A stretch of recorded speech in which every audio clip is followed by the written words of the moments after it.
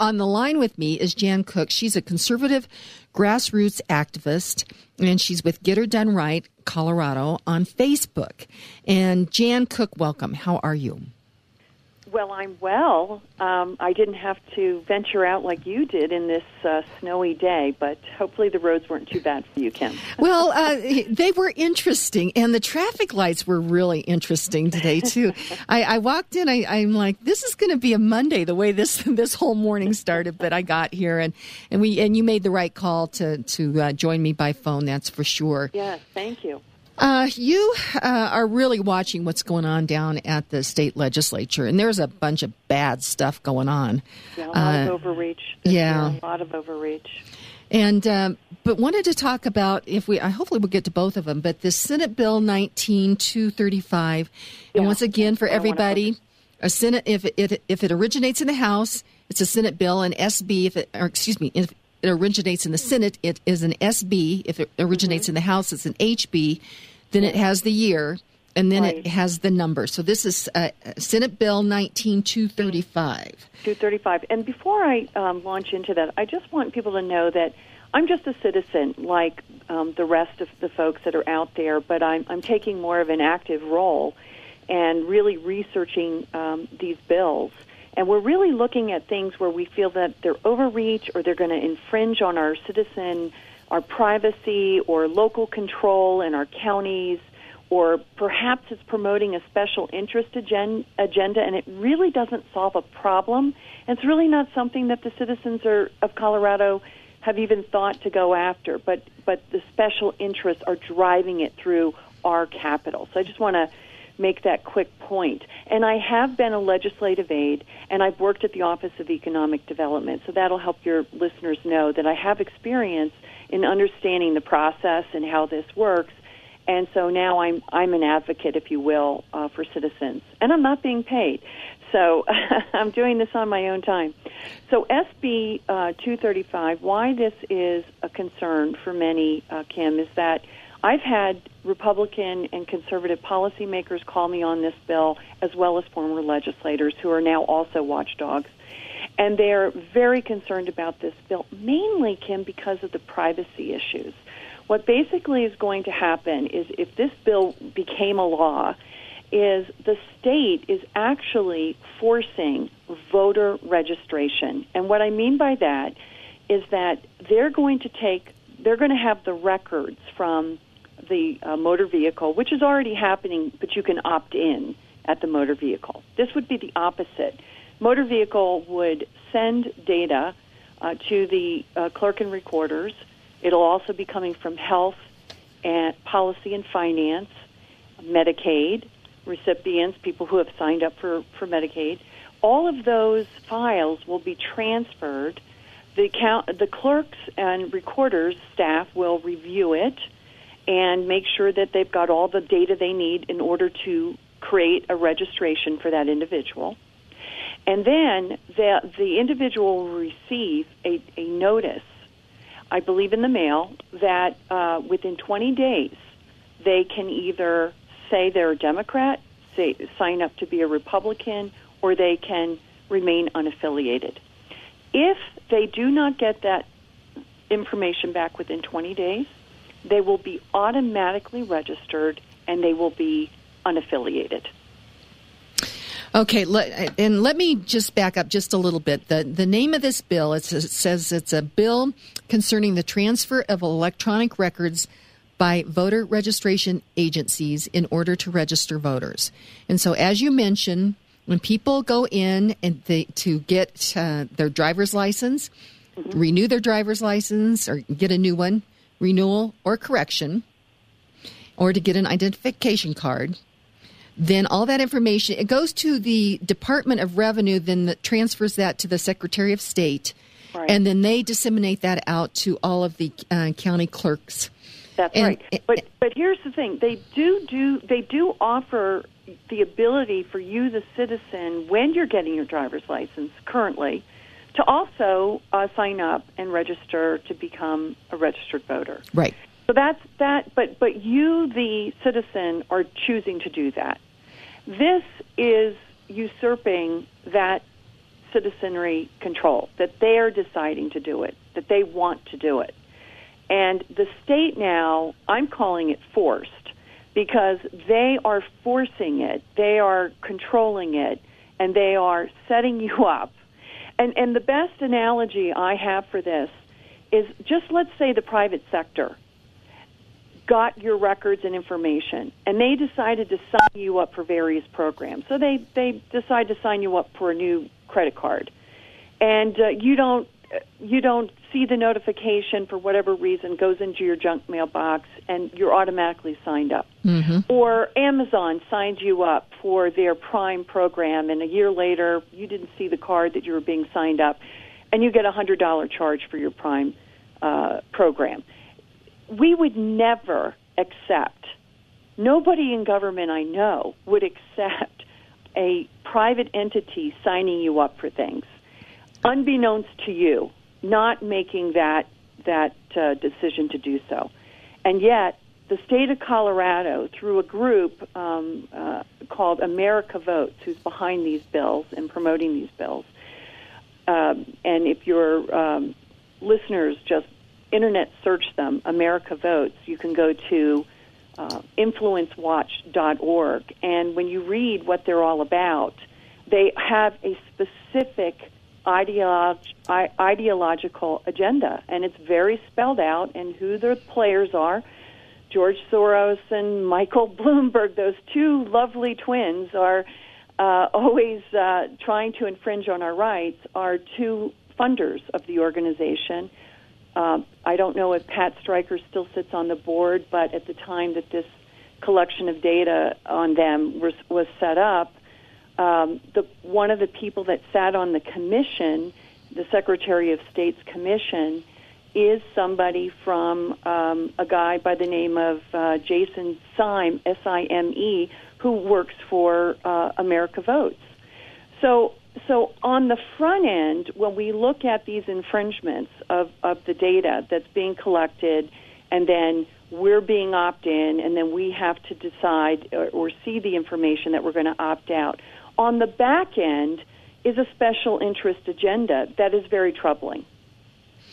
Okay, and one thing we haven't mentioned, we've just talked about the driver's license side, but yes. If you sign up for Medicaid, yes. You will be automatically registered to vote as well now. And so, Jan, this question just popped in. I haven't researched it out. Do you know what kind of proof of citizenship that you have to provide to Medicaid to sign up for Medicaid? Do you know?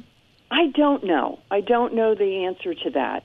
But some of the things that the clerk and recorders that I've talked to that are very, very concerned about this, when you're not opting in, there are, if you sign up for a program and there are spousal issues or you have a protection order, there's various things that individuals are dealing with in their lives that are unintended consequences, that if all of a sudden that information is sent to an address that is no longer valid, because a lot of times the people they're saying in Medicaid and some of these other health programs aren't often in the same location for long periods of time. Mm-hmm. They might be there for 6 months, 7 months, whatever. And an abuser or someone that they have a restraining order against could receive this information that's coming in the mail, excuse me, that could potentially alert them to where that individual is. So there's a lot of privacy issues that we must, as citizens, be concerned with here. Well, and you're looking at that on the real individual level, and how this data collection could be so dangerous for individuals. And your point that government would automatically sign you up for something, that is troubling. Now, the right to vote, that is something that is sacred. That is something that is so important to Americans. And the motor voter registration, that really came from the Cloward and Piven, the two Columbia professors were friends of Bill and Hillary Clinton. That was something that Bill really, worked on. And so it makes people lazy. If you just are automatically registered to vote, or if you can just register to vote when you go get your driver's license, But you don't take the time to know the candidates. You don't take the time to understand what the issues are. But you vote because you think somebody is funny or pretty, or whatever the reason is you think that they care about you. That is how we got to where we are in Colorado right now. Now, you're looking at the individual, and I looked at this really as the long ball game, as I read this, and. What we've had going on in Colorado, and you mentioned Pat Stryker, I think Polis was part of the four on the blueprint of taking Colorado, which had this great Western, individualistic Western spirit of what is Colorado, which I think we still in our minds think that's what Colorado is, but instead we have what's going on now down at the State House, and that is, and they're playing long ball on all this stuff regarding, into the future.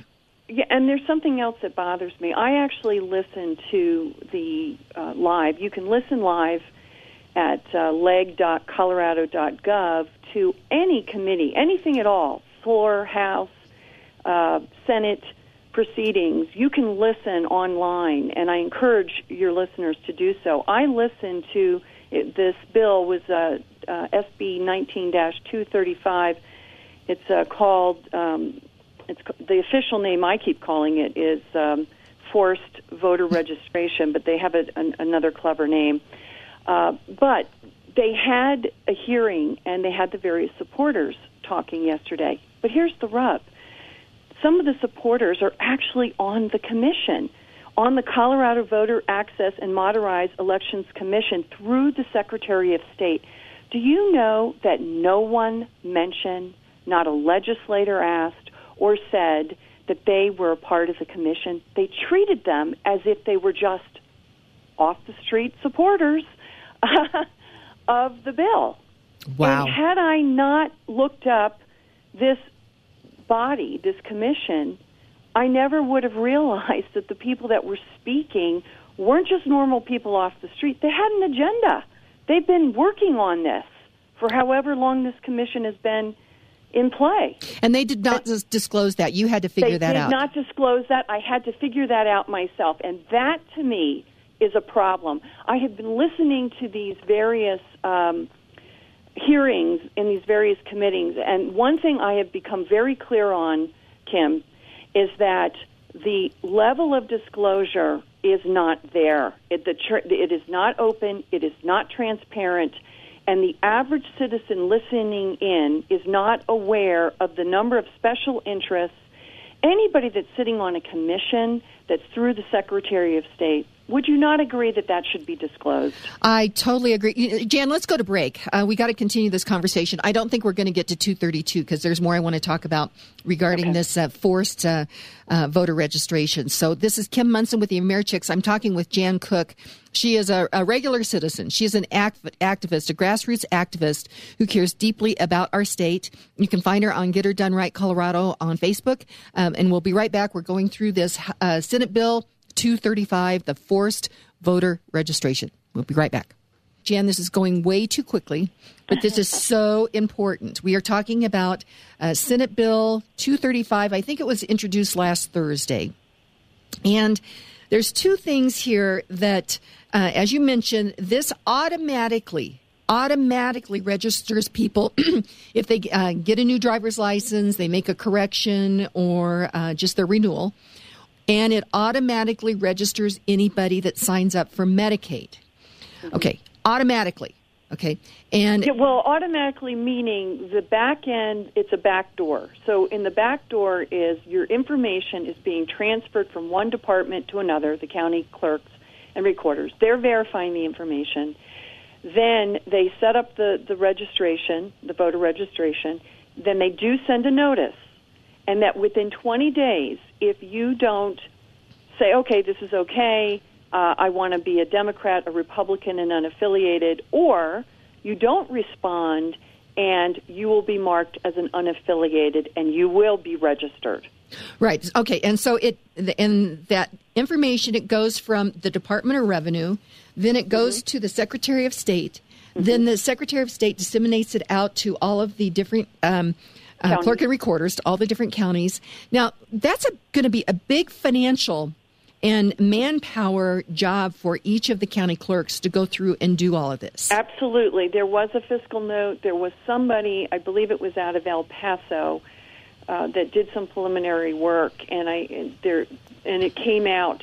Vicki Marble, Senator Vicki Marble, brought it up at the very tail end of the hearing yesterday, and there was something about $1 million there in that one county. I don't know all the details yet, but I will tell you some of the clerk and recorders I've talked to said they will absolutely have to increase staff, and this will add cost. So what I try to say is we have, you're aware, Kim, we have one of the absolute highest voter participation. I think we're number 2 in the nation. So what this is a bill that is not trying to solve a problem. As a matter of fact, it's going to cost us more when we don't have an issue with our voting. We are an engaged electorate in the state of Colorado. Well, there's two things. As you know, in Colorado, they are registering 16-year-olds to vote the minute they turn 18. So when these 16-year-olds get their driver's license, then instead of them having to register to vote or saying, yes, I want to be registered to vote, they're going to be automatically registered and they're going to get that ballot immediately. The other thing, though, is, we know there's a lot of fraud in Medicaid, right? I mean, We know there's a lot of fraud. And so automatically registering people to vote that are signing up for Medicaid, that opens up a big possibility for fraud. But this I think is really, really important. And this is on the second page, Jan. I'm sure you saw this. Mm-hmm. This says, unless a person knows they are eligible to vote. That's right. Okay. Intentionally takes voluntary action to become registered. Right there. Okay, so somebody knows they're ineligible. Mm-hmm. But they may not say, they may not want to say I'm ineligible to vote. That's correct. But they are not voluntarily taking action to become registered because the state is already doing that. And so see, there is that caveat right there. That again, it's unbeknownst to the individual. And then the individual may not, probably would never even attempt to do that, right? But the state is putting them in a precarious situation. So that's why I think that the state is also saying they're not going to penalize them, right? Because they're already putting them in. Here's another interesting thing that was said. The Senator Fenberg out of Boulder, what he keeps alluding to is that this is going to clean up our lists. Oh, my gosh. What do you mean this is... And they try to talk about the efficiencies this is going to create. Really? Wait a minute. You are arbitrarily transmitting people's data and information. These are potentially new people, potentially former registrants, who knows. You're cleaning up the list, and that's going to be your saving grace of why we're doing this. Is just ridiculous to even state that. People who are how many people are you really going to capture and clean up the list and make it accurate? I mean, that is just chasing, candy wrappers in a parking lot. It's silly. And so these are some of the things they're touting. They're touting that every vote matters, as they always do. And of course every vote matters, but every citizen who opts to vote should matter. Well, and a couple of other things, though. And this is on page 3. And it says, the Secretary of State shall provide the information to the county clerk and recorder of the county in which the person resides. Upon receipt of a record, the county clerk and recorder shall determine if the record is complete for the purposes of voter registration. Now, just think about the manpower and all that, okay? Yeah, exactly. Okay, if the record is not complete, the county clerk and recorder shall send to the person's address of record. Again, and you're talking about many of these people are transient. And by forwardable mail, notice that the person has not been registered or pre-registered to vote and stating the additional information required to register or pre-register. Yep. If the person provides the additional information, the person is registered or pre-registered to vote effective as the date of the person's application with the Department of Revenue. If the person does not provide the additional information necessary to make his or her application complete and accurate within 24 months after the 2 years after notification is mailed pursuant to the subsection, the person's registration is canceled. 2 years. 2 years. I want you to think about how ridiculous that one is. One, you have 20 days to check off whether you're Democrat, Republican, or unaffiliated. Otherwise, you're unaffiliated. But you have 2 years before an inaccurate data is canceled. And if they find out, we're just about out of time, Jan, but from what I read here, is if somebody votes and then they figure out that they were ineligible to vote, their vote counts in the elections that they voted in. It would just be not moving forward would they get to vote. So what you see here, my friends, is this is playing long ball to make sure that the radical progressive activists that have taken over politics here in Colorado, that they will be in power forever. That's exactly what this is about. And I find it interesting, Kim, as a legislator sitting in these committee meetings. I don't know, if I were a legislator, I'd have to call it out for what it is. Maybe there's some sort of protocol there that they just don't feel comfortable doing it. Well, but this is exactly what's going on. It is playing long ball. Jan, we are out of time right now, but let's get you back. We got to talk about 232 as well. So Jan Cook, grassroots activist, thank you so much.